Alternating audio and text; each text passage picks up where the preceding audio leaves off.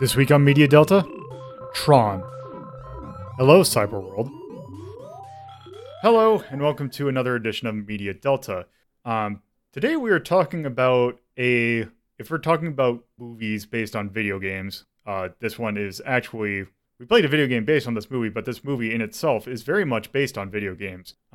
We are in fact talking about the 1982 Disney film Tron today. So, I am not the only one who watched it. I also have three other people who watched it. Please introduce yourself in alphabetical order. Hi, I'm X, and I'm all about the Pentiums, baby. I'm Norman Rafferty, and I've actually seen a Foonly supercomputer. Hi, I'm Torpid Typist, and I am here for this tight-fitting, not spandex. Yes. So yes, Tron. Very interesting movie. Kind of made during kind of a weird period in Disney's history. They were kind of not doing great at the moment.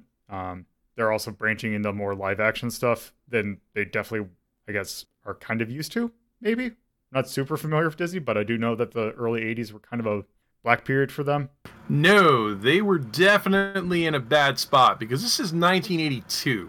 And so we're coming off of, E.T., Indiana Jones, Star Wars, Close Encounters of the Third Kind, and all of these fantastic movies with these great special effects that got everybody in the theaters, and Disney wasn't responsible for any of them. Yep. I was gonna say, I think only even remotely big animated movie they did at the time, like the Black Cauldron. The Black Cauldron was not pretty. It wasn't, but I think that was like one of the only. Because when was Rescuer? That was 77, wasn't it? The Rescuers is the 70s. Black Cauldron doesn't show up until 85. This is like... Wow, was it 85? This is the era of The Fox and the Hound. But most importantly, like Disney, used to be making stuff like 20,000 Leagues Under the Sea and Mary Poppins and The Absent-Minded Professor and all this impressive special effects stuff. And then when the beginning of the 80s rolls around, you've got these no-name people we've never heard of, like George Lucas and Steven Spielberg and Jim Henson showing up with all these big, awesome special effects movies, and here's Disney feeling totally left out. Yeah. I forgot that the Black Cauldron was 85. I thought it was like earlier 80s, but yeah. Anyway, this was produced during that period. So this was, I guess, their kind of big draw. Because I always hear this fact, and I always get like confused if it's wrong or not. Because wasn't this like the first movie to technically be done, to use like CGI to the effect it did? Nope. The first movie to do that was actually made by the same team who did the special effects for this. That movie was Westworld in 1974. Oh, okay. The same company, Triple I, there are four credited companies, but Triple I, who built the computer and stuff, did Westworld. They did the, if you remember Star Wars A New Hope, there's the scene where they're going down, they show the plans of destroying the Death Star. That's computer generated. There's a film called Future World that has it. This movie has more optical effects and has a lot of unique things going on, but there was already an existing infrastructure. I mean, it's important to note that Disney had to outsource a lot of the special effects for this movie. Okay, so yeah, before I end up going on a tangent that I did research, let's go ahead and start our questions that we have. So, starting with you, X, what was the scene that you want to talk about? So, I have to confession, I have never seen this movie before, so this was my first time watching. And honestly, there were just a lot of scenes that I really would like to talk about. But one that kind of stuck out to me was right at the beginning when the two programs are just talking to each other in the cell, and it just has it doesn't have the same kind of like dialogue that I would expect from a Disney movie. It's weirdly laid back, kind of like a Tarantino scene with less swearing.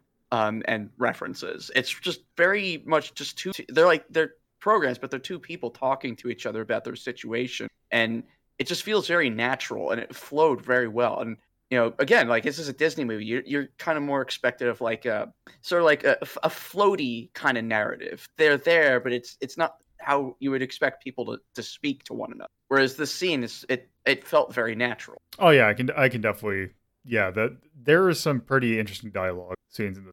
can definitely agree with that. So Yeah, I would definitely build on that. I think there's a very talented cast in this movie. You've got a whole bunch of regulars, a whole bunch of really good character actors like Bruce Boxleitner, Jeff Bridges, and David Warner, and some other, even the ancillary characters like we just mentioned. When they're on screen, the director does a really good job of letting them play a lot of stuff naturally. Because the scene I would want to talk about is an extended one where the first time they put the computer on lockdown, Bruce Boxleitner goes to complain, and there's first of all the shot of the cubicle farm that he's in. Do you remember that shot with like the ridiculous amount of cubicles? Yeah. And he walks down the most 80s hallway ever, and there's this bizarre shot where David Warner watches him approach his office on the closed camera. And so what David Warner does is he turns his chair around. So instead of facing the door, he's looking out the window. He knows Boxleitner's coming in, but he turns his chair around. Boxleitner opens the door, and then David Warner turns his chair back to face him in a sinister fashion. And that just cracked me up because it was like he deliberately set up that power move right there. And I don't know if that was a directorial move or an actor's move, but the movie is filled with like little touches where the actors are giving this movie 110%. And that's one scene I would want to point out. Yeah. My favorite, the thing that I noticed, it's like, oh, right, this is an 80s movie, and that desk that he has, that just has like the screen on top of it, just the giant glass top.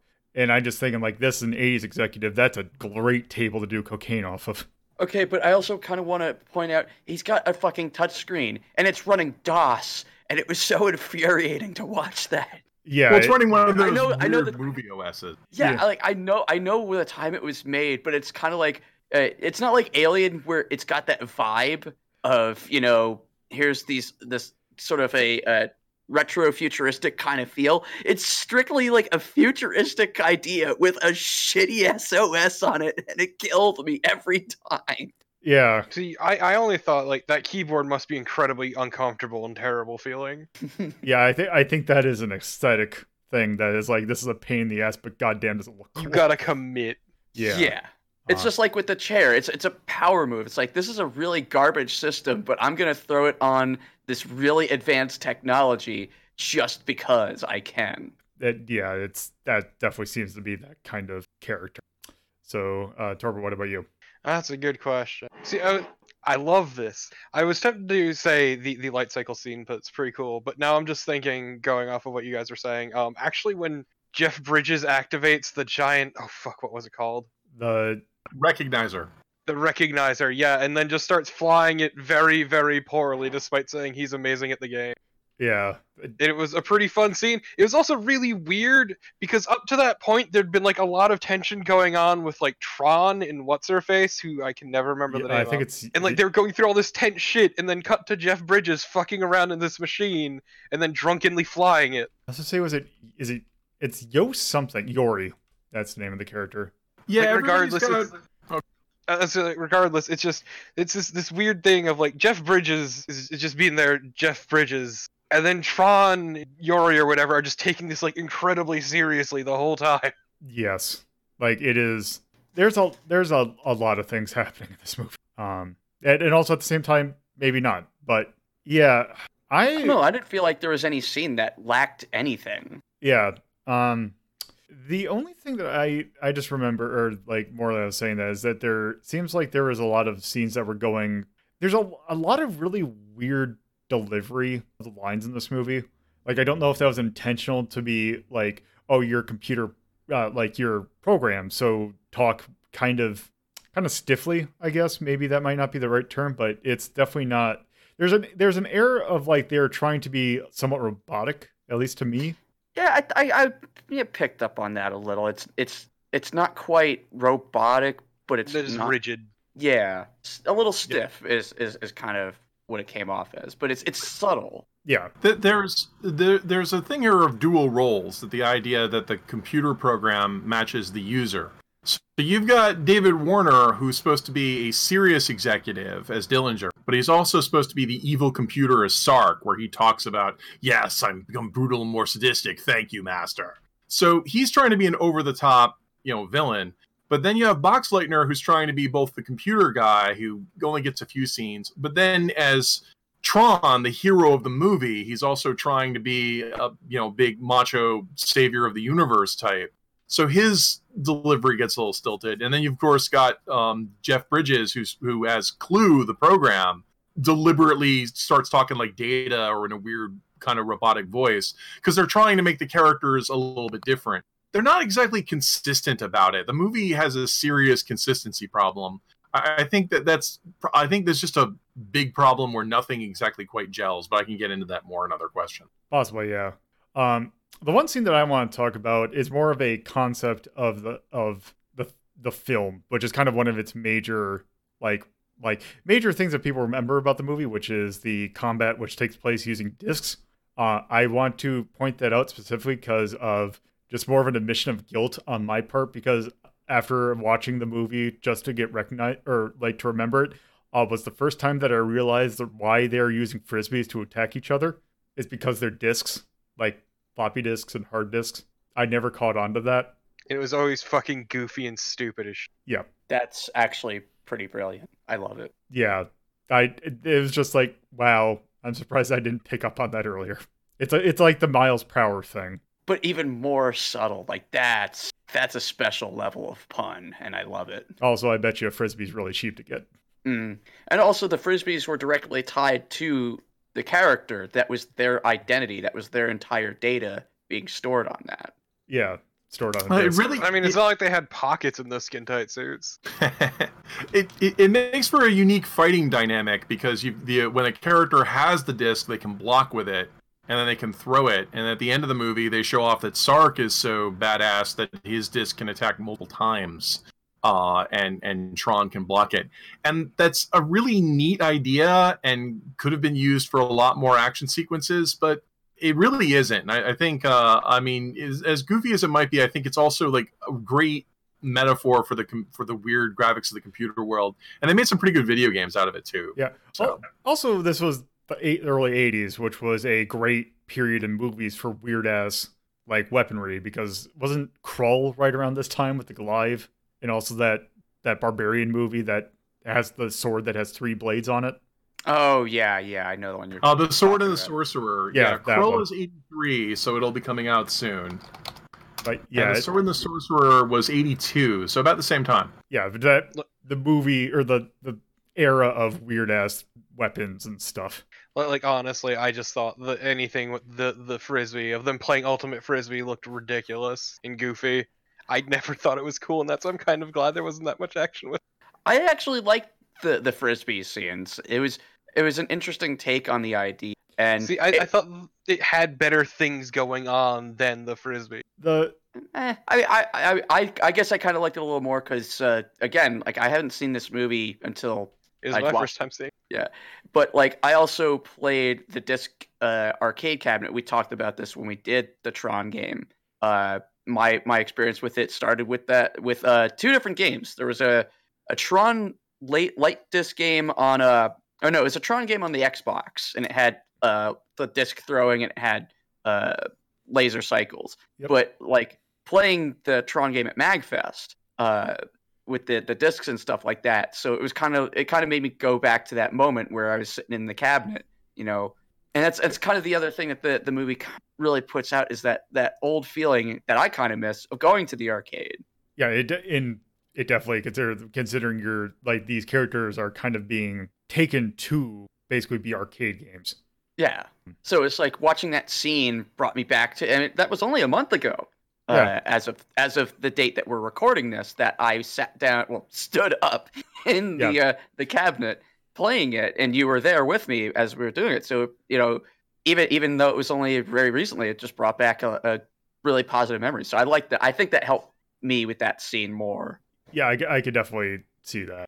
Yeah, the funny thing about thinking about Discs of Tron, the arcade game, which we'll probably talk a little bit more about, is the fact that the actual scene that had the discs in the movie was more or less using the discs to combat, or for combat, and turns into a really weird version of Highlight, straight up with the little scooper thingy.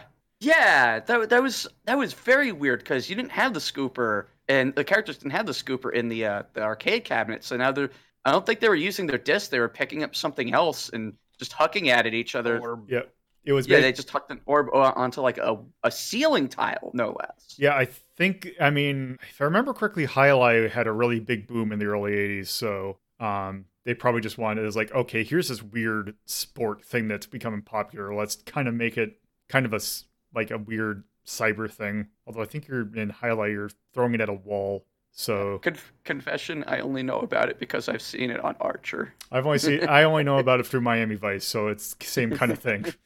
Yeah, highlight is like handball or squash, where you're hitting a wall repeatedly. They in the video game Tron, they hit the ceiling. So yeah, they did combine the because there is a discs match. Like they have a scene where Tron faces off against 4 guys in a cross, but they decided to combine that with the weird highlight game, and it made for a really nice 3D cabinet.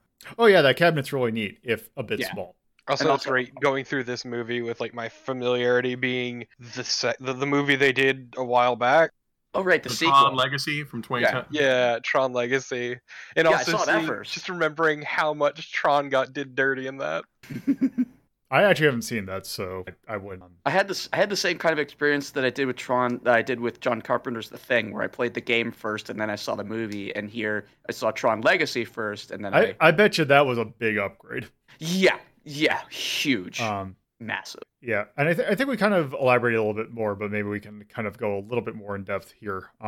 So starting with you, Torpo, how'd you feel about the settings and characters in general? They existed. Like Jeff Bridges was probably the only really interesting one because he only got the time. He's the only one who really got time to get fleshed out.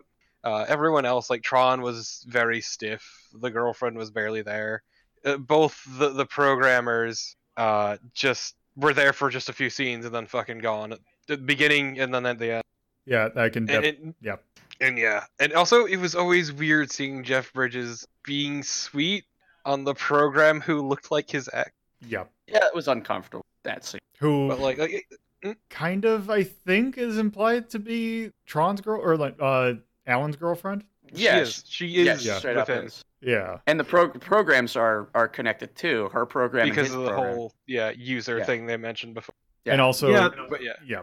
It's a romance that didn't need to happen. Like, and it goes nowhere too. Like they have the two of them kiss, and then that's it. Like nothing happens of it in the real world or in the virtual world. It's just sort of it's awkward and uncomfortable, and could have been done without. Yeah, I think the only connection that Alan and I forgot who the actual name of like who Laura. Okay, so Alan and Laura, I think in like I know in the video in Tron 2.0, which I think might be the game that you played, Axe. Might be.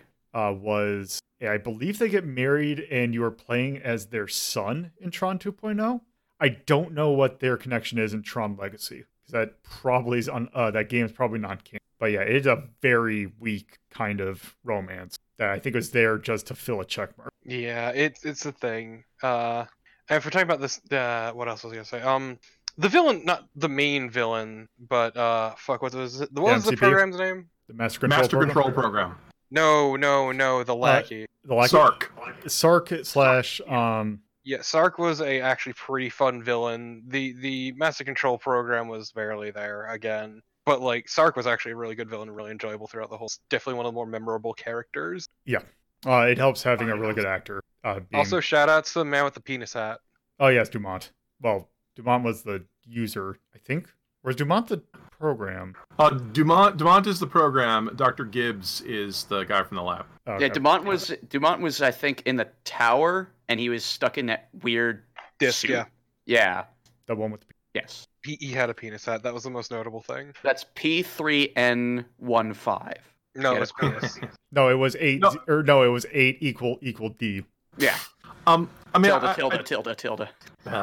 So I think the movie really does have a problem where the characters are woefully unrealized. I mean, they wanted to have a comic relief character called Bit, which could only speak in yes or no, and it shows up 1.5 times. Yeah, and like 2 times. Once at the beginning, out of nowhere, and then midway. Getting some feedback. Oh, sorry. But the big weird thing that that struck me as odd when reviewing it is, okay, so you've got Master Control Program, who's the villain, right? And Master Control Program basically talks just like David Warner does. He uses a couple of weird computer things. There's this early part in the movie where Master Control Program says, and now I'm going to absorb every program in the world and take it over. So this is the motivation. Master Control Program is going to take over the world, and if he's not stopped today, the entire world becomes slaves of Master Control Program.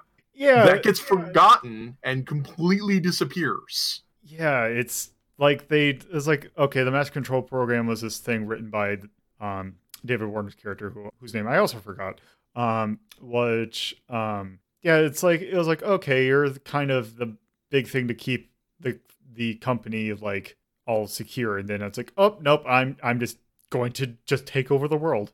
Right, and when they introduce like Tron or Flynn, who could figure out that Master Control Program was going to do this because they have the necessary skill set and could remind us of the urgency, that thread is completely dropped. And that's a unifying problem with the movie, where we never get a lot of exposure in the characters' motivations, or they just seem to do things because they're supposed to do them. Everyone feels weirdly disconnected from their own movie. Yeah, I can definitely see that. I mean, I could kind of be lame and just say, well, that ties into the fact that it's a movie about computers, so it works aesthetically.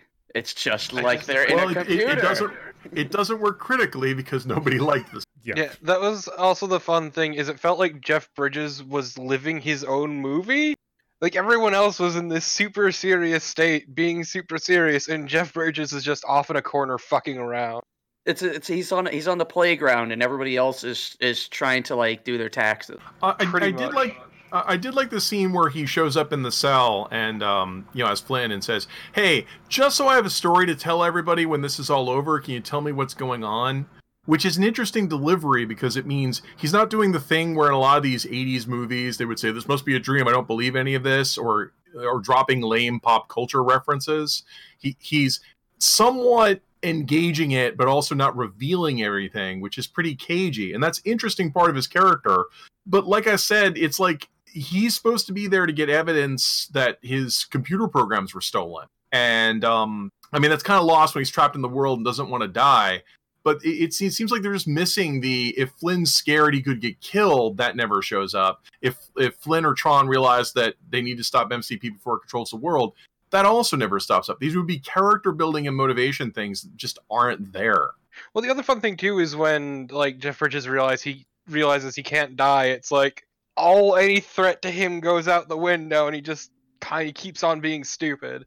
And also that whole trying to find evidence of his programs being stolen thing was just this weird bare bones motivation that doesn't matter for most of the movie. And then they just shit out this little report on paper that wouldn't hold up in court. It would not hold up in court. No, it has no actual proper information. It's just a fucking printout. There's no actual copyright. There's no actual connection. Signatures, nothing. Seal, nothing. Nothing. Shit, we get thrown out so fucking quickly, and the payoff on it is so ludicrous. Yeah, well, the problem is the movie just ends without going into any of it. Fucking ended. It was so weird. Yeah, I was gonna say the time I want to say from the time that the Master Control Program is destroyed to the start of credits, I think is about less than 5 minutes, because it's like it ends, he dies, the printout happens, the executive guy looks sad, Jeff Bridges comes in a helicopter, Journey plays, credits. But that's the thing. Comes in a helicopter as the CEO now, yes! because he killed the previous CEO. This is how this works. Yes, no, he gets that flimsy fucking evidence that literally would just get laughed out of court, and they go, "Oh, well, I guess you should be the CEO of the company then." That's not how it fucking works. I kind of want to point out that why is the climax of the movie he gets all of his programs back, instead of you just save the world from being conquered by a supercomputer? That's supposed to be the climax of the movie. That's the thing. Jeff Bridges never took it seriously to begin with. And that's why I like that part of it, is that it really ties well into his character. His character wasn't motivated by saving the world. He just wanted to avenge his being wronged by this person he worked with. And saving the world was just some secondary thing that just happened to be on the way, and it works for his character. Unless the only two things I could think of is maybe that the saving the world thing, I think that was more of a they didn't know, and their entire thing is basically to find this evidence in there, and just to know that, because I mean, also the mass control program was just completely destroying like their productivity. Like they didn't ever, all the developers lost access to their programs, so they're trying to stop that too. And the only other thing I could think of is that him jumping in the MTP and having that printout come up is basically Flynn basically admitting, or when he jumped in the MTP, finding the files and just doing a printout saying, "Hey, I know where it is now." But that also is up flimsy as well. Well, in theory, the Tron program, which is supposed to be this super program that spots any malfeasance and reports it, in theory, that's the Tron program finding the malfeasance and spitting it out. But they never say that, so no one actually knows that. Also, the other thing is, it's great because Jeff Bridges only really cares about death at the very beginning. Then he realized there is no death, and just fucks around. That's all. Yeah. That's all he does for the entire movie, because he realized there's no consequence. Yeah. As I say, we kind of went on about that. So I think did we all get a word in about the settings and characters? Well, we totally did. You didn't ask me directly. Okay, Axe, do you have any specifically? Actually, I don't know if I asked Rafferty directly either, but just either of you, do you have any specific thoughts about the settings or characters? No, I just complained that I think the movie's disjointed, that there were opportunities they could have engaged us and then didn't, and I don't think those were good decisions. And I think the fact that the movie didn't engage with audiences, confirms that. I mean, so I guess, I don't know, because I didn't get that same feeling. I can understand what you're saying now that I give it a second look and I'm hearing, your side of it. But my viewing of it I felt a lot of enjoyment watching it. Even the disjointed bits that I can look back and go, yeah, that seems a bit odd. And yeah, I could see the plot holes, but I gotta be honest, I see why this. When you say nobody liked it, that's not true. This is a beloved movie. It is you could call it a cult classic if you want, or whatever you want to call it. I'm using hyperbole here. It was a critical and commercial failure. Right, and honestly, I mean, ultimately, that doesn't necessarily speak to the quality of the film, because hey, John Carpenter's The Thing tanked pretty hard, and it's now considered one of the most important horror movies. Of all time. It's that kind of. I can definitely. Yeah, but this I could see why people liked it. Like, I could see why people still talk about this movie to this day. There are definite moments where certain things didn't look super great and certain scenes didn't play out super good. But the overall feel I got from this was just this sense of awe of how this movie got made this way during that period in time. And the settings, I was very much in awe of just the sets and a lot of the set pieces, just a lot of things that they did during that time that it looks like that shouldn't have been done. You could go back to Star Wars for another example of just something so exciting. And as far as the characters go, again, it was kind of hit and miss with certain characters. Laura could have done the movie without her. It's a shame, but that's how it was. Same thing with Tron's user. He's there for just a bit to kind of tie the two characters together and whatever. Tron isn't. That's the interesting thing is, as we more talk about the users and their programs, the programs, except for Jeff Bridges is just Jeff Bridges. But the programs are a more exaggerated form of their user. And I thought that was so fun. It was such a nice turn on that whole idea is, well, this is what these people really, truly kind of want to be.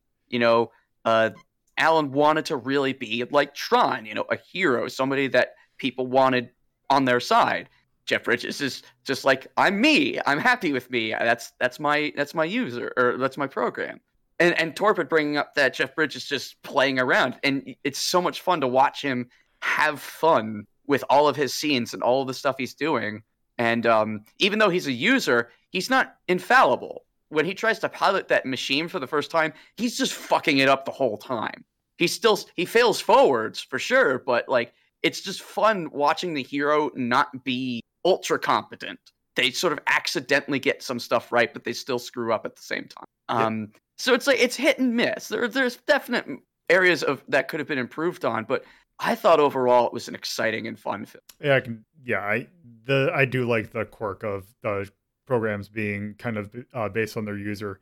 Also, I looked up what the executive's name is, and I can't believe I didn't remember Ed Dillinger, which is a great Ed name. Dillinger. Ed don't. By the way, according to Tron Wiki, Ed Dillinger Sr., who also Tron Wiki lists as having blonde hair, blue eyes, which David Warner did when he was younger. He's getting on when he's in this movie. okay, because he looked very brown hair to me at least. But anyway, okay. So kind of moving on to our next question. So, Axe, how do you feel about the general flow of this movie? I mean, I thought it flowed really well. The ending, like we've already touched on, didn't. It was a little abrupt, and it wasn't logical. But for the rest of the film, it followed a pretty good flow. You know, you're introduced to the programs, then you're introduced to the real world characters, and then we get to the pivotal moment where Jeff Bridges gets dragged into the computer, and it follows a good 3-act arc. And I thought it was spot on, personally. All right, what about you, Rafferty? I mean, as much as I do love this movie, it is frustrating, to watch it with some other. There is the high speed action sequences and some of the action that's going on. Sometimes like elements are introduced and then disappear rather rapidly. Like when they get on the Solar Sailor and say, "Oh, I hope we don't interact with any of those bugs," and then there's a shot of all the green bug creatures that get up and walk away, gone. Or they'll wander into the whatever that weird red light district was with all the weird programs, and they'll say, "Oh, they're just data pushers," and they just kind of wander through it. And there's no explanation of it. They don't engage with it.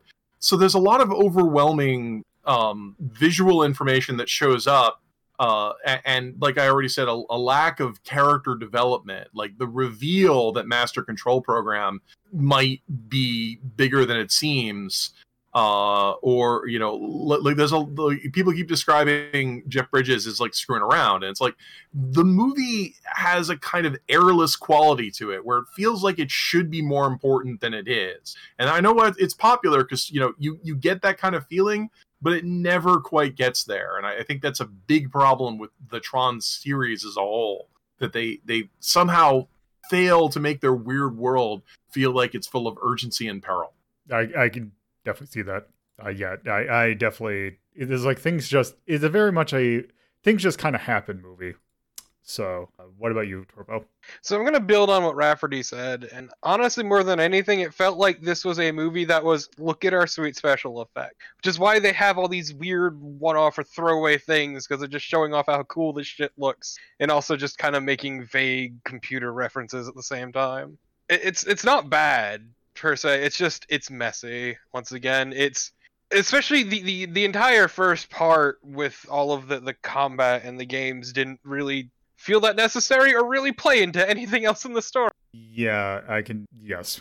Yeah, because I mean, I agree. Watching it again, it was kind of like, what does Master Control Program get out of making people play the games? Is that necessary when that one guy played the Light Cycles video game in the beginning? So the programs have to go into a game grid so people can see it. We don't really know, and so a lot of this just it's visually, the movie's amazing. Like I could go on and on about how visually amazing all the tricks that work, but in the end, it's not necessarily a movie; it's a collection of special effects. I don't know. I guess I guess for me, I got so sucked into it, I didn't even think about those little things like that, and which it's a defense of the plot hole. If I could posit a theory craft on the entire purpose of the games, it could be seen as sort of like data clearing, a form of data clearing. Like the Master Control Program's not going to be able to keep access to literally every single app ever or program ever, and that could be seen as, and that's just theory crafting, and that's more than the movie did. That's fair, but it does kind of open up for discussion, and I like stuff like that where sometimes it's just not explained, but it might have a plausible explanation. versus something that's not explained but just completely stupid and you could never possibly. Right, or is he training an elite force of warrior programs so when he goes to conquer the world, they'll go places? Or is he training up, but that doesn't happen. Or is he training them because once they become ultimate death machines, he can then absorb their functions and be better? But that's not how the movie climaxes. It climaxes with him absorbing a bunch of non-combat programs. In other words, like, there are these different directions they could have gone. They don't go any of them, and it sucks some of the air out of the room. It flounders around a bit, yeah. Yeah. I think good points on both. Or from both. Yes. Actually, just really quick, it just reminds me of how, like, with the light cycles, just randomly broke through the wall somehow, and I was really confused. And he kept going through, and then the tanks went through, and I was just like, what? Yeah, that is one thing. It's like, oh, weird that this program could literally break through. I don't know if the fourth wall is the right term, but break through a literal wall in the field. Man, I wish I had written all those tank programs. So yeah, I like that. But what I think in that scene bugged me, was the light cycles move at angles, but now they can move in full 360-degree direction. Because they're locked to the grid. Okay. I guess. Yeah. It's, I don't know, it's fucking stupid. It's a movie that never really tries to explain itself too much, and that both works for and against it, really. And like, I find myself, like, we all know I'm very particular and I'm very critical, but for some reason with this movie, I'm willing to forgive almost all of its little sins here and there because it's just so, the rest of it's so well put together. The little issues just aren't that big a deal. They really aren't to me.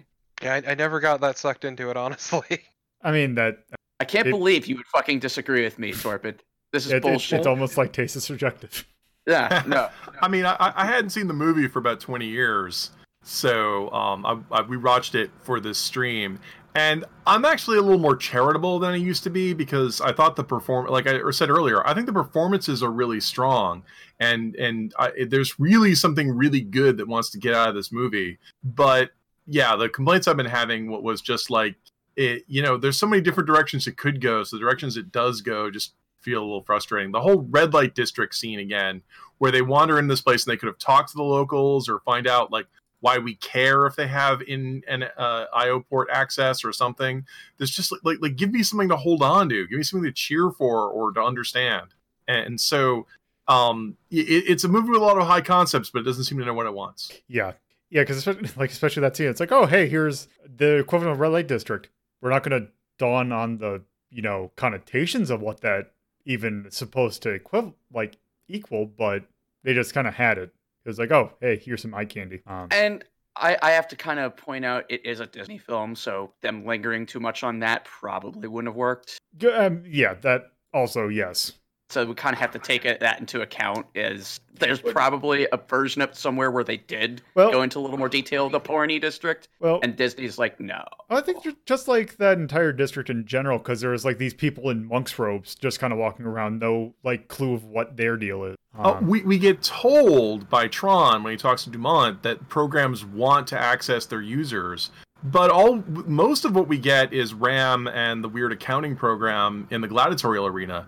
This could have been there could have been people queued up or other ancillary characters who could have been talking about how stuff is shut down or we can't communicate or this is detrimental. And like I said, maybe rumors about what Master Control Program is really up to. And if Flynn didn't encounter any of that, that could have been interesting.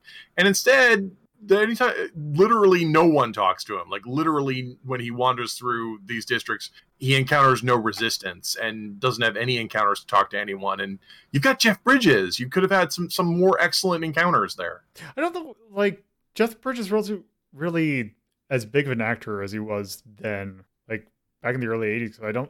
Was he in anything? I don't think when I looked through, I don't think I saw anything major until I think this is one of his biggest movies at that point, wasn't I think? I'm going to be honest. It says a lot about either that scene or me that I do not remember that red light district scene. It lasts less than 5 seconds.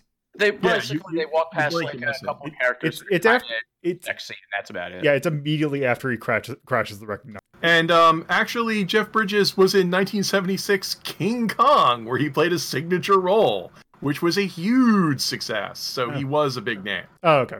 Also, being the son of Beau Bridges also helped. But yeah, I think That's King Kong in 1976 was a big deal. I would say again, I think we kind of all went in place. Did everyone get a chance to talk about Flow? Yes. Okay. Yeah, everyone did. So, I think we also talked about this a little bit. So I think we're starting with Torpo on this one. What are your thoughts on the aesthetics of the film?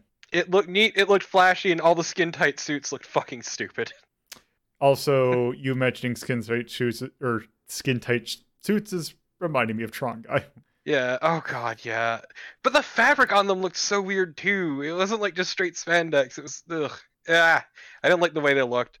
Tron Guy annoys me because you did notice that they wear tunics and loincloths in the movie, but for some reason Tron Guy does not. That's really creeps me out. To be fair, it's like 50-50 if they're wearing anything over it.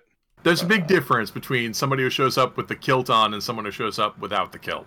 But yeah, I thought it was neat. There was definitely a lot of like effort put in and all that. Like it did a lot visually, even if like I think it looks goofy, especially now in the year of our Luigi 2020.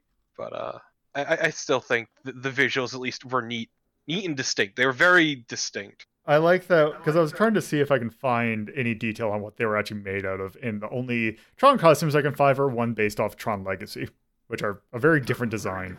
Oh no, you're right. They're spandex. They're white spandex or black spandex with white markings on them.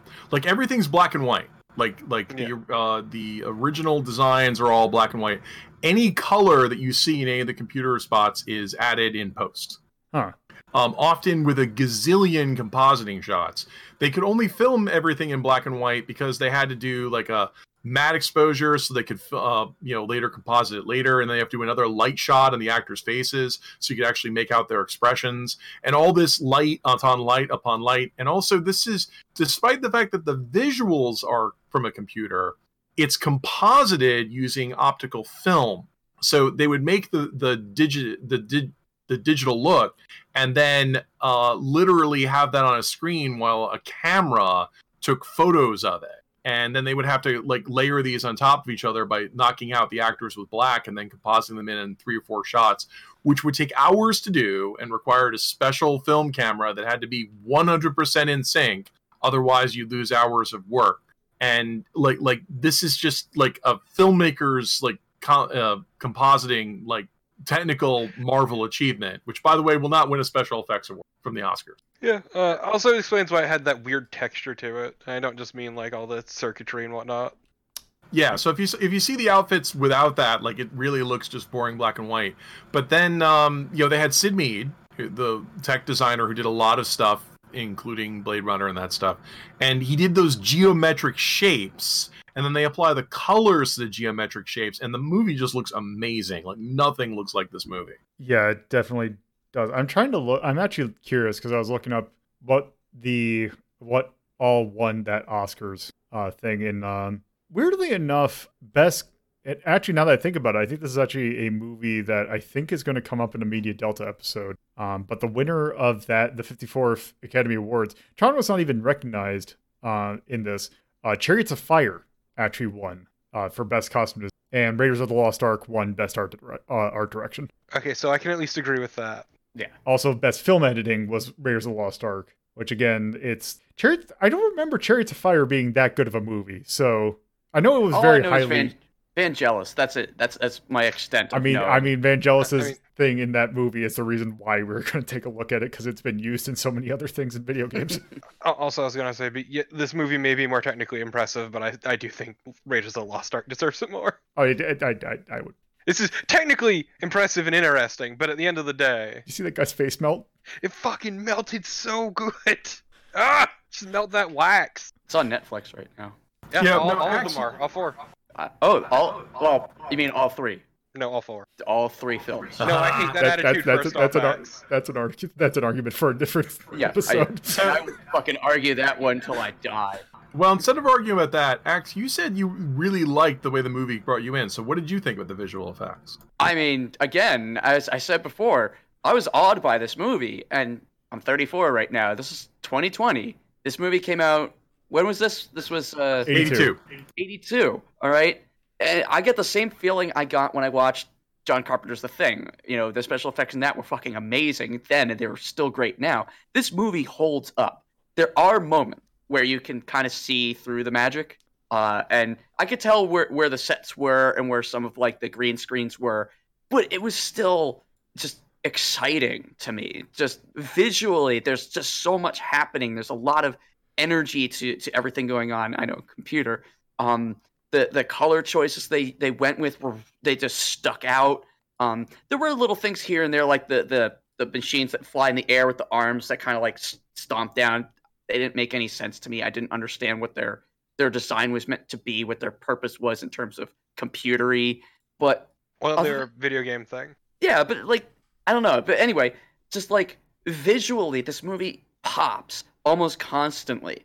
And there's just lots of color. There's lots of vibrancy, and the sets are all interesting. Even when there's like lots of flat, like when they bust out of the game grid, even those areas, there's a lot to look at. There's a lot going on, and even if you could boil it down to simple, visual wizardry, it's still impressive to me. And the fact that it wasn't even acknowledged is just more proof that award shows are fucking pointless and stupid and through them all. But still, but Raiders of the Lost Ark beat it out. I know, but I don't know. I love Raiders of the Lost Ark, but in terms of like technical achievement, I think this does a lot more. I think this should have at least gotten nominated, which it didn't even get a mention at that. Right. Okay, that's I can agree. And also, I'm gonna level. There's more to technical achievement than just visuals, but that's neither here nor there. Well, yeah, no, there's just a lot that they did in this film that I really enjoyed it. I kind of went in expecting like, all right, it's a classic. Everybody talks about it. Well, sure, fine. But no, I really got pulled in, and it did exactly what it set out to do, and better, I think. Not better than Raiders of the Lost Ark, just better than what I was anticipating. Also, going back to me really quick, I'm gonna be honest. There's not a human being alive that is flattered by spandex, especially when it looks like that. They all looked kind of goofy, and once again, we had a man trapped in a disc with a penis hat. Yeah, that's actually the only design I had an issue with personally. Is I sat there during that scene wondering what the entire point of his outfit was. What's the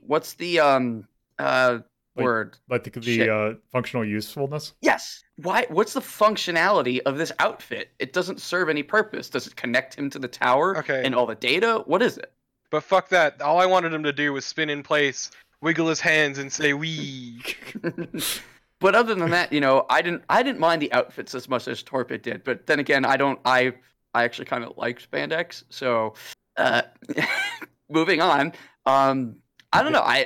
Visually, it was breathtaking to me, and I think they nailed down the aesthetics of a computer interacting with computer, and then of course the arcade scene at the start brought me back to the days of going to the arcade. So yep, I like that. I could specifically point out that someone was playing Phoenix. Yeah, my thoughts on the aesthetics is just I love it when something is going for a design that's not supposed to be like based off of really anything in particular. And this just seems to be a thing that's like it's trying to be its own thing, starting from scratch and kind of ending up in its own little world. Like I do like the way I've not seen Tron Legacy, but I've looked up what the costumes look like. I'm gotta admit, I actually kind of like the design of this movie versus the designs in Tron Legacy. They look way too like sleek. Like they look like a Phantasy Star Online 2 character kind of thing. Which I mean, okay, so let's back away from Legacy because that is a beast unto its fucking self. Yeah, there's just something like I don't know what the word to describe it. There's something like wholly original about these designs that I just really like it just on that, as goofy as it is sometimes. Rafferty said, and I agree, no other film looks like this. And that's why I like it so much. It's so fucking unique. And also because watching it did kind of take me back to the days of Reboot, which I love. Fuck you, Torpid. I love Reboot so much. I hate it so ugly. So I mean, like, it's worth noting that most of the designs in this movie do not use texture mapping. Like, everything is, like, flat regions of, color. And if they have to show dimension, they'll show it through having, like, jagged landscapes. Like the canyons are never just on grids. They're all these jagged angles, or they'll be when Jeff Bridges can't control the recognizer, it goes through this very weird kind of basalt canyon that has ups and downs. Yeah. If anything, I think one of the things the movie sells itself short is whenever it's showing speed or motion, it looks amazing. Everyone remembers the light cycle scene because that grid zooms by.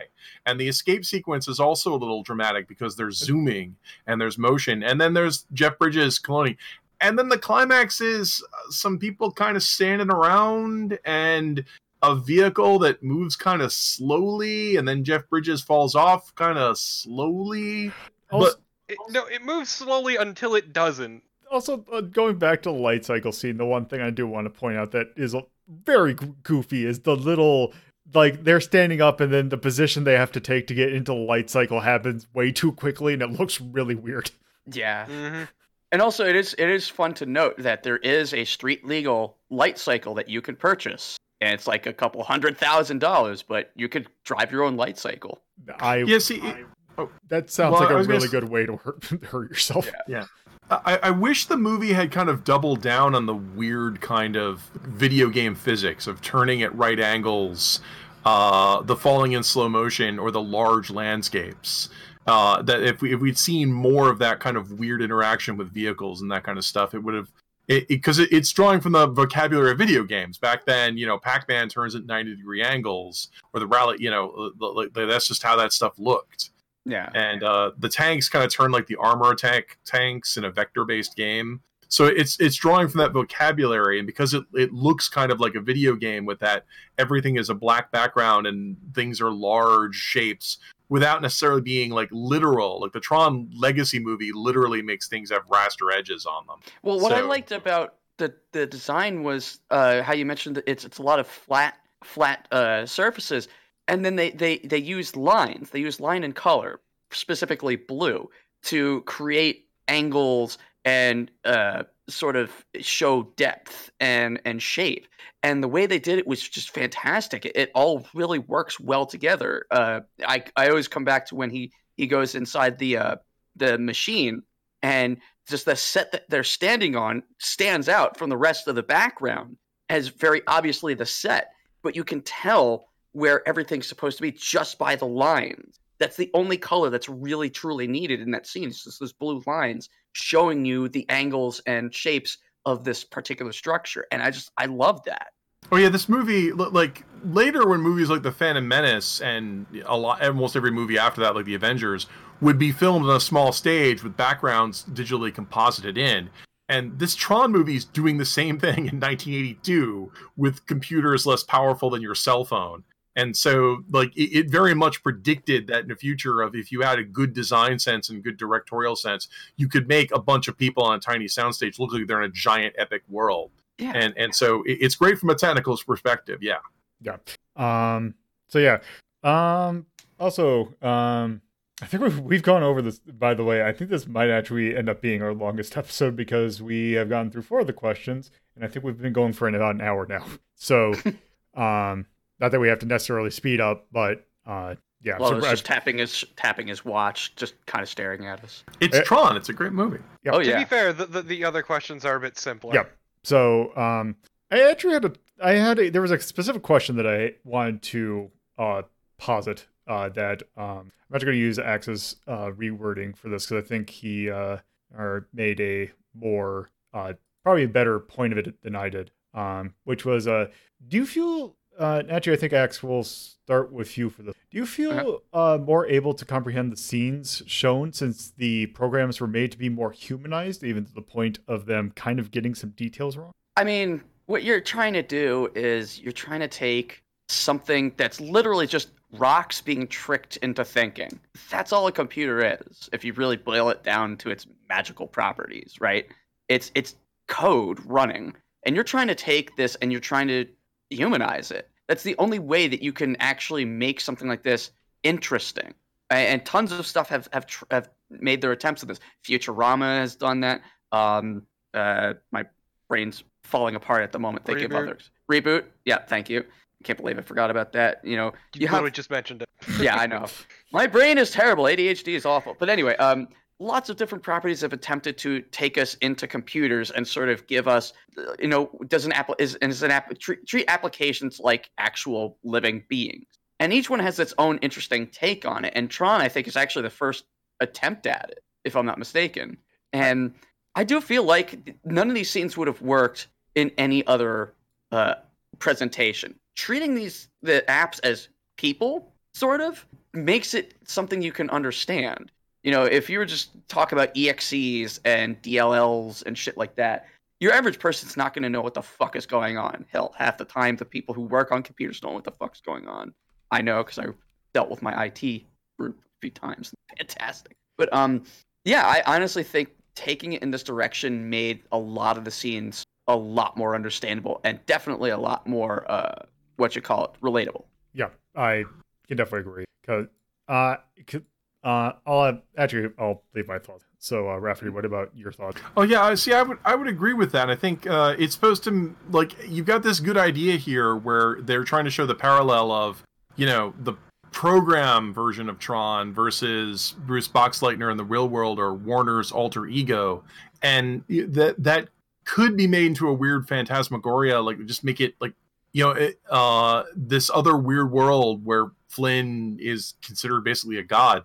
But you've also got that weird disconnect where it's never entirely clear why Master Control Program is clamping down on this religion of users. Like, I know it's a Disney movie and we're saying like, well, they can't show a red light district as a Disney movie. Well, showing a weird kind of religious, idea that programs worship humans as gods, while that sounds kind of neat, it's kind of underdeveloped in the movie and it's kind of confusing, like why they do that.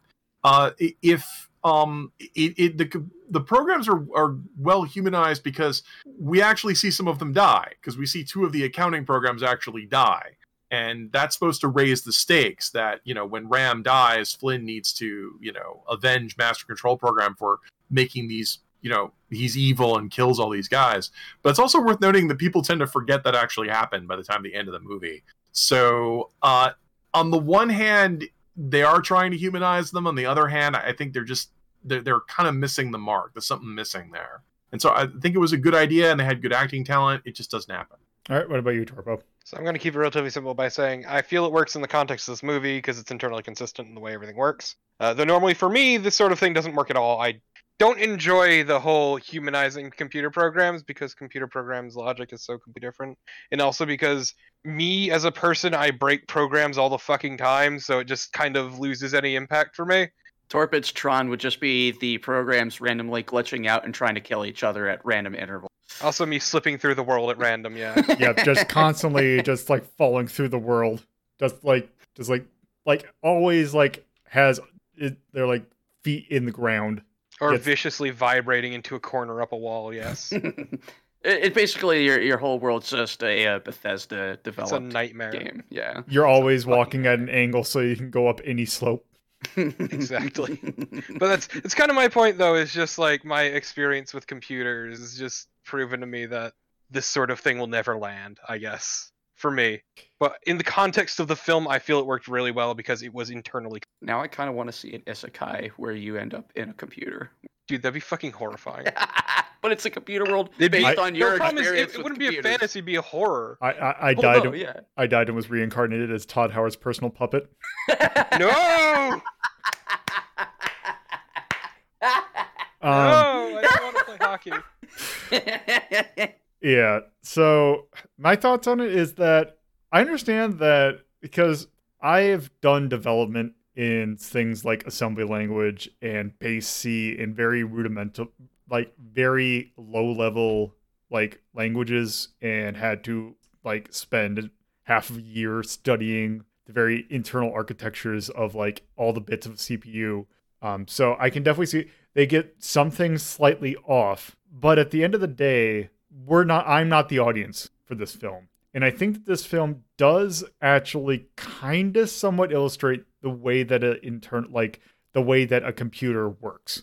Even though it gets some things a little fuzzy, I do feel that it does get kind of close. Like closer than anything else I feel has gotten to kind of trying to like actually replicate some of the stuff. True, but I also feel like it hasn't aged that gracefully because computer programs and computers themselves have become incredibly complicated, like incredibly complex compared to how they were at the time. Yeah, if we were still using the same kind of computational architecture of like that existed at the time, then I would still say yes, that it still holds up. But yeah, with the way that like UIs and such, like I'm just thinking of how like Ralph Breaks the Internet works and how it kind of shows that if you were to compare the way that that movie kind of showcases how like, and just Wreck-It Ralph in general kind of does it, and I know that they're not going for anything super accurate, but I do kind of feel like that Tron goes a little bit towards accuracy, which I at least kind of appreciate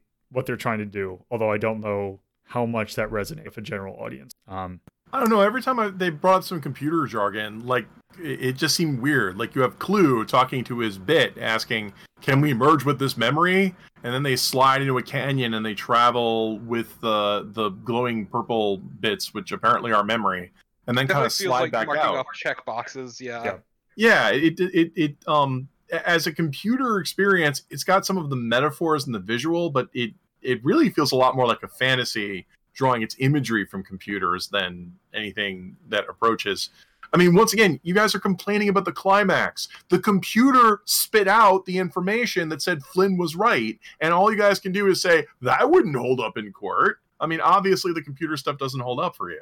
I mean, yes. Yeah. I mean, no, not really. That's not... No, that one scene doesn't undo everything else that is done. Yeah, there are inconsistencies. You kind of expect that because you're fantasizing the inside of something that's so deeply complex, and you're trying to create something that's relatable.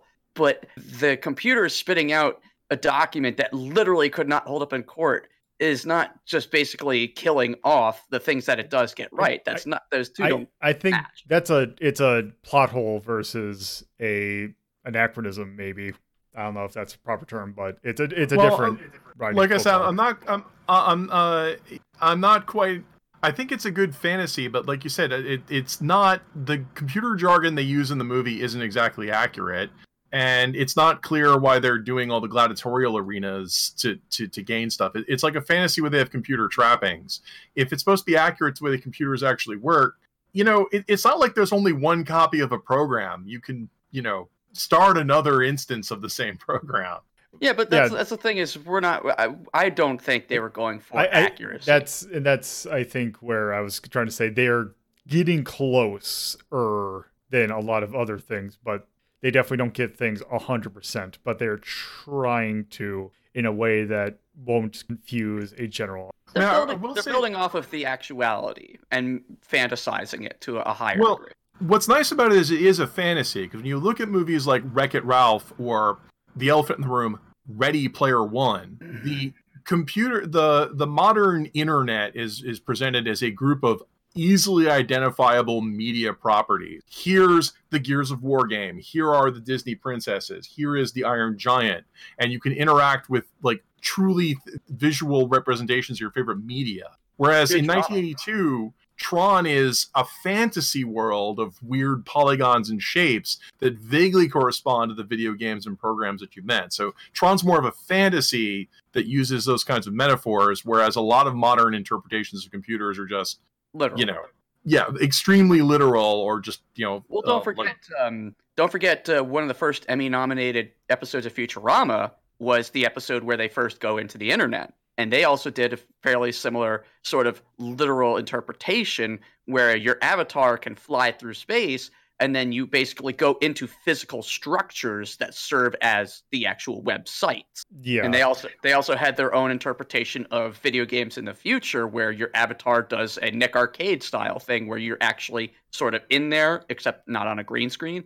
I was devastated to learn that it was a green screen and not them actually somehow being put in the game. God.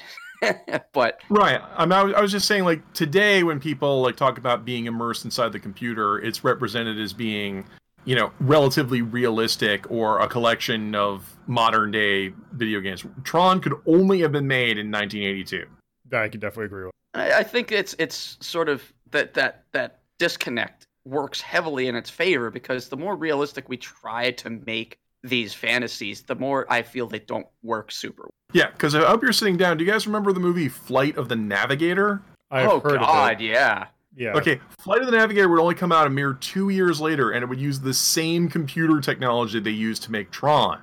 And Flight of the Navigator has that spaceship that reflects things. In other words, this window of everyone in black and white with these big full-color windows, only a couple years later, they would start doing photorealistic rendering. So yeah, this literally was the only time this could have been made. I keep on confusing the Flight of the Navigator with The Last Starfighter. Also the same production company. And also looks a lot more realistic, blending the human actors in spaceships. And like after this, you get Star Trek: The Next Generation, where all of the ships would be CGI. So yeah, I mean, this was just that narrow window in history of that tech window. Yeah. So, moving on from that question. This should be a relatively simple one. Torpo, how do you feel about this being a Disney movie? It doesn't feel like a Disney movie at all. That's all I can really say. I know that there's a hidden Mickey somewhere. I just can't remember. Found the hidden Pac-Man real easily. A hidden Mickey just sounds like a drug. I mean, it technically is, but it's called yeah, Flipping exactly. Mickey. But that's what they're also called.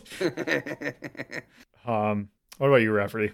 I don't think there is a hidden Mickey in this. There is. This is that weird period in Disney's history, because a couple years earlier to this, they made a movie called The Black Hole, which was infamous for being their first PG-rated movie. Tron is also rated PG. Before this, every Disney movie is rated G. And The Black Hole was also another attempt to try and get in on, Alien and Star Wars and like making a sophisticated special effects movie. So I don't think Tron would have been greenlighted if it wasn't for, first of all, they're trying to compete with Raiders of the Lost Ark, PG, and Temple of Doom pushing the PG-13 rating. So they were trying to be a little more adult. They want to be action, adventure, and special effects, so they're pushing the PG.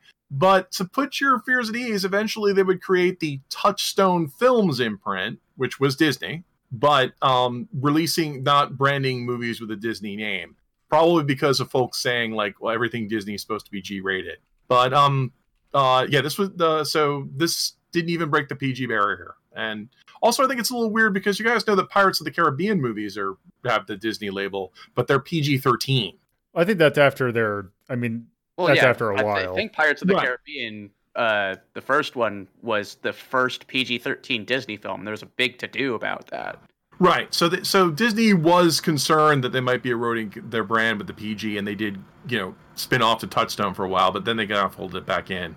But yeah, this was that Disney dark period where, like if you've ever seen The Black Hole, oh my God, that is a depressing movie. And then there's this Tron, which is kind of dark and confusing.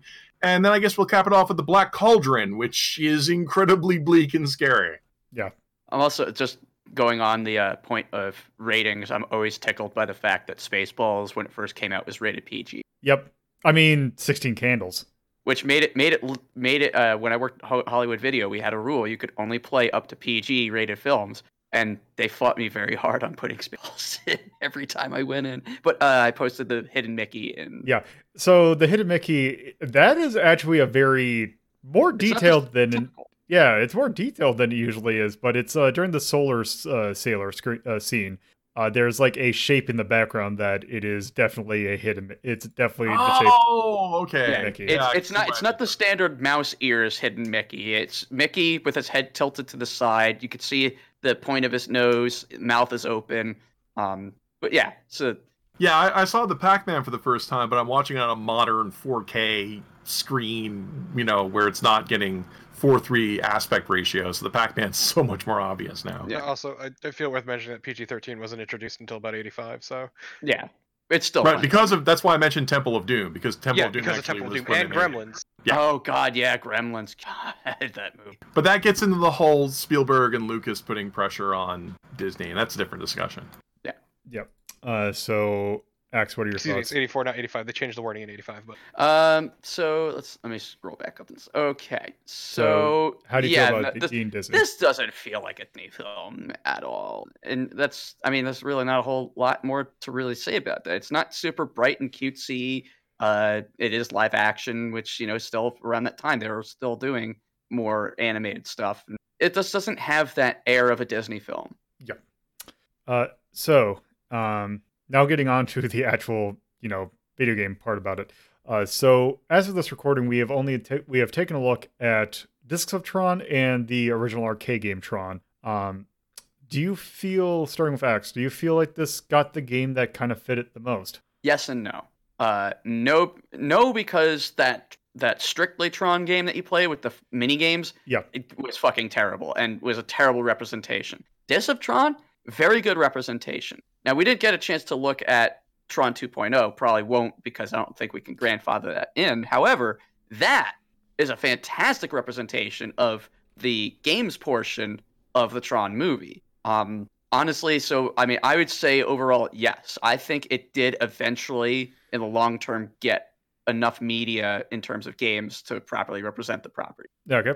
What about you, Raph? And you guys are so harsh on the Tron arcade game because I have to completely disagree. I think the Tron arcade game is pretty good, but you're supposed to play it with a knob on one side and a controller that has two different triggers on it. Even then, if I had to, there is a definitive Tron game, and it's Tron Deadly Discs, which was ported to a variety of platforms. Mattel and Television were the guys who made a gazillion Tron games, most of which are incoherent and terrible. But Tron Deadly Discs, where you run around and you throw discs at people, and there is the special that if you have your disc on you, you can block with it. But when you throw it, you have to wait for it to return, which has a risk versus reward. And as the game goes on, you get more and deadlier fighters with different moves. And that, I would say, is the definitive Tron, because that embodies what is supposed to feel like disc fighting is supposed to be. And it's unique to Tron. So that, I would say. But also, I haven't played, was it Tron 2.0 is what they wound up calling him, or was Tron Killer App? I've not played that, nor have I played the other movie games that they made, so I can't say what the quality is of those. They look very Prince of Persia. Yeah. I would also like to point out the fact that I did in fact play the Tron arcade game about a month ago when I was at MagFest with an actual cabinet. I will still say that game does not control well. Oh man, okay. To each their own. The using a joystick to control, like a flight stick to control that game, is not great. The knob is perfectly fine. The joystick is the issue. But yeah, that's the only way you could kind of control that. So Torpo, what about you? I think with time it got all the games it deserved, that interpreted it fine. And granted, the focus was, if memory serves, usually on the game, because it's really hard to interpret the rest of the plot, which kind of just... I think just in general, yeah, it got the stuff it wanted. I don't feel like they add anything to the movie, because they just felt more like interpretations of what... I mean, most definitely. Like, that Tron arcade game is literally just, okay, here's a scene from the movie, play a mini game based on. Yeah, like they're neat and they interpret the movie just fine, but also I don't feel like that at anything. All right. So last question, Torpo. Seeing those games, did that give you any sort of preparation for seeing this? No, because the games are only within the first act, and they are just this relatively short span of time before the grand adventure begins. All right. What about... Literally all my familiarity was with the games and also the bit at the very, very end, which doesn't even last long. And it doesn't really apply to me because I saw the movie in the theater before the games came out. Fair enough. So Axe, you watched this movie for the first time here. So what are your thoughts on seeing the games first and then the movie? I mean, the games and all that only don't make up the bulk of the film, but they are iconic. So in a way, yeah, it did, because it prepared me for these iconic scenes of the light cycle racing and the gladiators fighting with the discs. Yeah, they took they took the scenes that you could make a game out of and made a game out of them, and they worked well, except for the Tron one. But for the most part, yeah, absolutely. Also, we are forgetting one key video game interpretation of Tron that I feel we have to mention. The fact that in Kingdom Hearts 2, there's an entire world devoted to Tron. Yeah! And I think... So, I can't remember if it was... Because I remember playing the arcade games at Disney Quest when that existed. I remember playing those there, and I'm like, oh, the Tron 20th Anniversary DVD came out. So I'm like, oh, I'll get that, because I remember those games. Or if it was Kingdom Hearts 2 coming out. I'm pretty sure, actually, I played that level I want to say that Tron was actually the reason why I gave King 2 a shot, because I really did Okay, like the first one. I went ahead and looked this up, and I am mad that the design in Kingdom Hearts 2 is not Tron from the movie, but Tron guy in real life. Because they did him without the loincloth, and it's like, oh god. Also, I believe in Kingdom Hearts, I want to say they got Bruce. Yeah, they did. Yeah, they got him. Bruce Boxleitner. He's actually he's been in every single thing regarding Tron. So Yeah, he's wasted in the Tron 2010 movie. They just happened to do a cameo. He doesn't even do the Tron character. Yeah, I said Tron gets fucking done dirty in the second one. which is funny considering that that's the name, literal yeah. name of this thing. But Yeah. yeah, also considering the other movies that Bruce Boxleitner is kind of spending his time making, I think that he's probably happy to go and do Tron stuff. Because I'm pretty sure he was in a couple of those Sharknado movies. Or no, he was in Transmorphers. Excuse me. Oh God, yeah, that was that. What that was Asylum, isn't it? Probably, but yes. So yeah, that Yeah, he does voice Tron in the Kingdom Hearts 2. Yeah, I just said that. So I think he voices Tron in Kingdom Hearts 2, but I can't be sure. Yeah, I'm looking it up. Yep, that is in fact Bruce Boxleitner and voicing Tron Have to in doubt Kingdom Hearts 2. Torpid on this one. And he was in the video games too. He's in Evolution. Well, he's like in all the games. You're absolutely right. Yep. Yep. So I think that kind of wraps up our discussion on Tron. So so we can now get to the point of ranking this. So we are going to be ranking this on our 1 to 21 scale, where 1 being considered absolute mastercraft and 21 being considered absolute garbage, not even fun to look at, or not even fun to even make fun of. It's just bad. So starting with Axe, what would you give this? All right, so I want you to just do me a favor and give a definition of the top 4. Top 4 names for the tiers, because apparently I'm doing this wrong. I mean, so number 1, which is Universal Mastercraft, that is basically, there is extremely little flaws with this movie. It's not a genre thing that it's like only certain people enjoy this. It is a general audience who will really enjoy this movie. I guess in this case, movie, but this piece of media in general. Yeah. Number 2 is Niche Mastercraft, which is basically really good, although if the top of a particular genre, or just being really good and having some slight flaws that some people might throw some people off, or just in general having something lacking of Universal. Like there's something up with it that can definitely throw people off. It lacks mass appeal comparatively. Yes. And Legacy Mastercraft are just really good games, games media, whatever.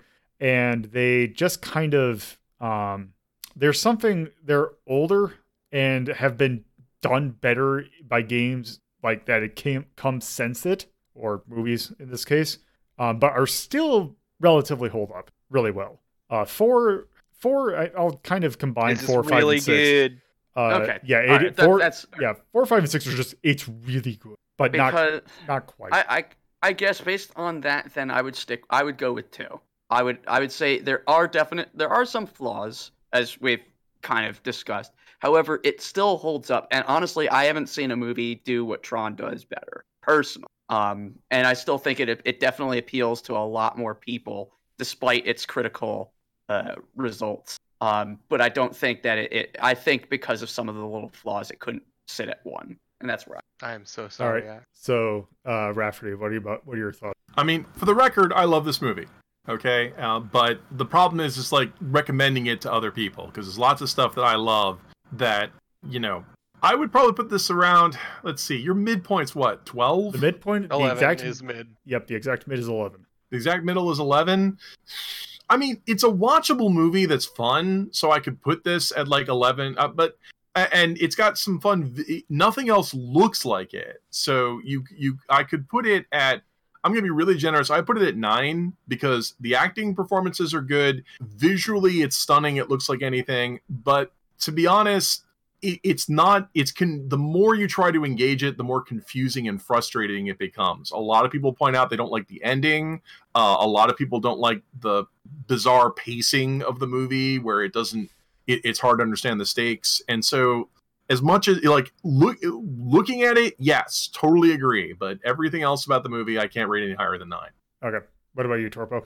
I'm so sorry, Axe. I'm going with 11. You're garbage. It's You're perfectly dead to fine. me. I don't think it's really that good of a movie. I think it's perfectly okay, and that is really what I feel. You're dead to me. Okay. Yeah, I mean, I would second fine. Torben. I'm The being effects generous. are neat and unique, but like as an actual story, it's not particularly good and kind of messy.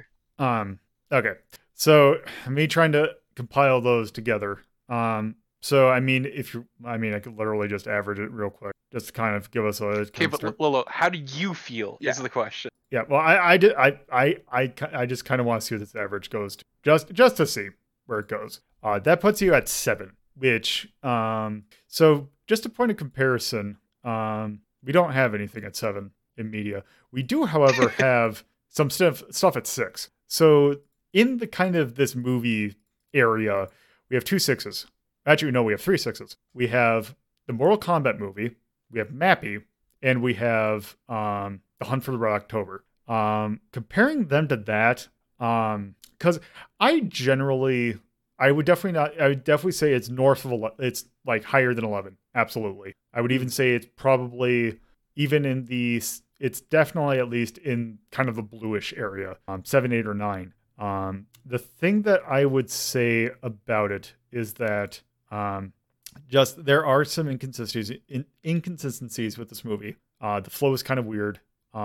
This can be a movie that you can really enjoy. Obviously, I mean, as we're having our discussions, we can definitely see that. Mhm. But I don't think that it hits quite as high as the Mastercraft or even the Indigo, which are 4, 5, and 6. Because I would say, as a point of comparing them to the stuff that's in 6, I would definitely say that I know Mappy's kind of more of a, your taste may vary, but just it was a more consistent thing with Mappy. Whereas Hunt for the Red October and Mortal Kombat, I still feel that those movies are more there is more good to those movies than this. Maybe not a whole lot, but there is some. Because also, just to give you a kind of a floor kind of thing for the 2 9s that we have, which are the Street Fighter 1994 movie and also Area 88, the OVA. Part of me almost says that I could see it be put at a level of the Area 88 OVA, although at the same time, I could also see it kind of putting it slightly higher. Just because the OVA had some really weird things, like its ending almost completely killed a lot of our enjoyment of that thing. Also, there's some just weird stuff that happens in that thing. And also the Street Fighter movie is just also it's a fun piece of popcorn thing, but I would say even Tron's a little bit more coherent than that. So I'm thinking somewhere in 7 or 8. I mean, if we're comparing it to Mortal Kombat Hunt for Red October, so Hunt for Red October is definitely a competent film. And it's hard for me to say that Tron is I would put Tron over that. But I could honestly easily say I'd put Tron over Mortal Kombat. I like Mortal Kombat, but Mortal Kombat had way more issues in terms of story, pacing, characterization. So I'd honestly disagree with that. I would agree with putting it like maybe a 5, maybe 2 is a little too high. I could totally agree there, but I couldn't see it going below Mortal Kombat personally. I agree with Axe, but I would just lower Mortal Kombat, so I should. Fair enough. Also, to put it, I don't think it's quite 11 territory because we have Wizardry at 10. And I would definitely say... Yeah, I would put it above Wizardry, at least. So it's a floor of 9, which I mean is... Okay, 9 I'm perfectly fine with. But I could not see this being on the same level as Street Fighter. That was just a garbled... At least had more fun with it. I don't know. I can't agree with that. See, I think this is the problem with rating systems. While I think Tron is a movie that I think everyone should see... because I think with the old rating you had like for historical interest, I think Tron is a great movie to see, but it's to see it for the technical more. It's kind of like Citizen Kane, where it's like a lot of people when they see Citizen Kane today, they're not as impressed by it because yes, Citizen Kane's technically impressive, but by now everyone's ripped off Citizen Kane to death. so it doesn't show up that much. It's like it's a good movie to see, but if you're expecting to see like a movie like we saw, like even Mappy or Mortal Kombat, you're probably going to enjoy those more than seeing Tron. But at the same time, Street Fighter was only watchable because it was dumb and Raul Julia made that film. If he wasn't in it, it would have been miserable. Whereas Tron stands fine just on its own. It's an enjoyable film without any necessary, like, you can only enjoy Street Fighter if you make fun of it. Tron can be enjoyed just on its own merits. I don't know. Penis hat I and disagree. weird ending. Okay, so it had a penis hat and weird ending. It also didn't have Jean-Claude Van Damme's terrible acting. Jeff Bridges was like the only real character in that fucking movie. Right, but still, the movie was way more coherent and had a better pacing and plot and overall acting than all of Street Fighter. Street Fighter was just super bad camp, and you take out Raul Julia's performance, and you just got a pretty garbage Van Damme film. I don't know. They make a lot more memes out of the Street Fighter movie than they do out of Tron. I mean, I'm not going to base my decisions on memes. I think that's also that can be a damning statement as well. Yes. Because there is an argument to be made about the there's an argument to be made about the whole Street Fighter is more of a movie that you go into it knowing that it's bad and still having they kind of almost lucked into it being bad, like into it being funny bad, because Street Fighter could have been a lot worse had it not had certain key things, but it's what it turned into in the end that made it what it is. Whereas Tron, I feel there is at least an element that should be at least appreciated, the fact that it is, for being original, I do feel that is something to be kind of noted. That they were trying something different.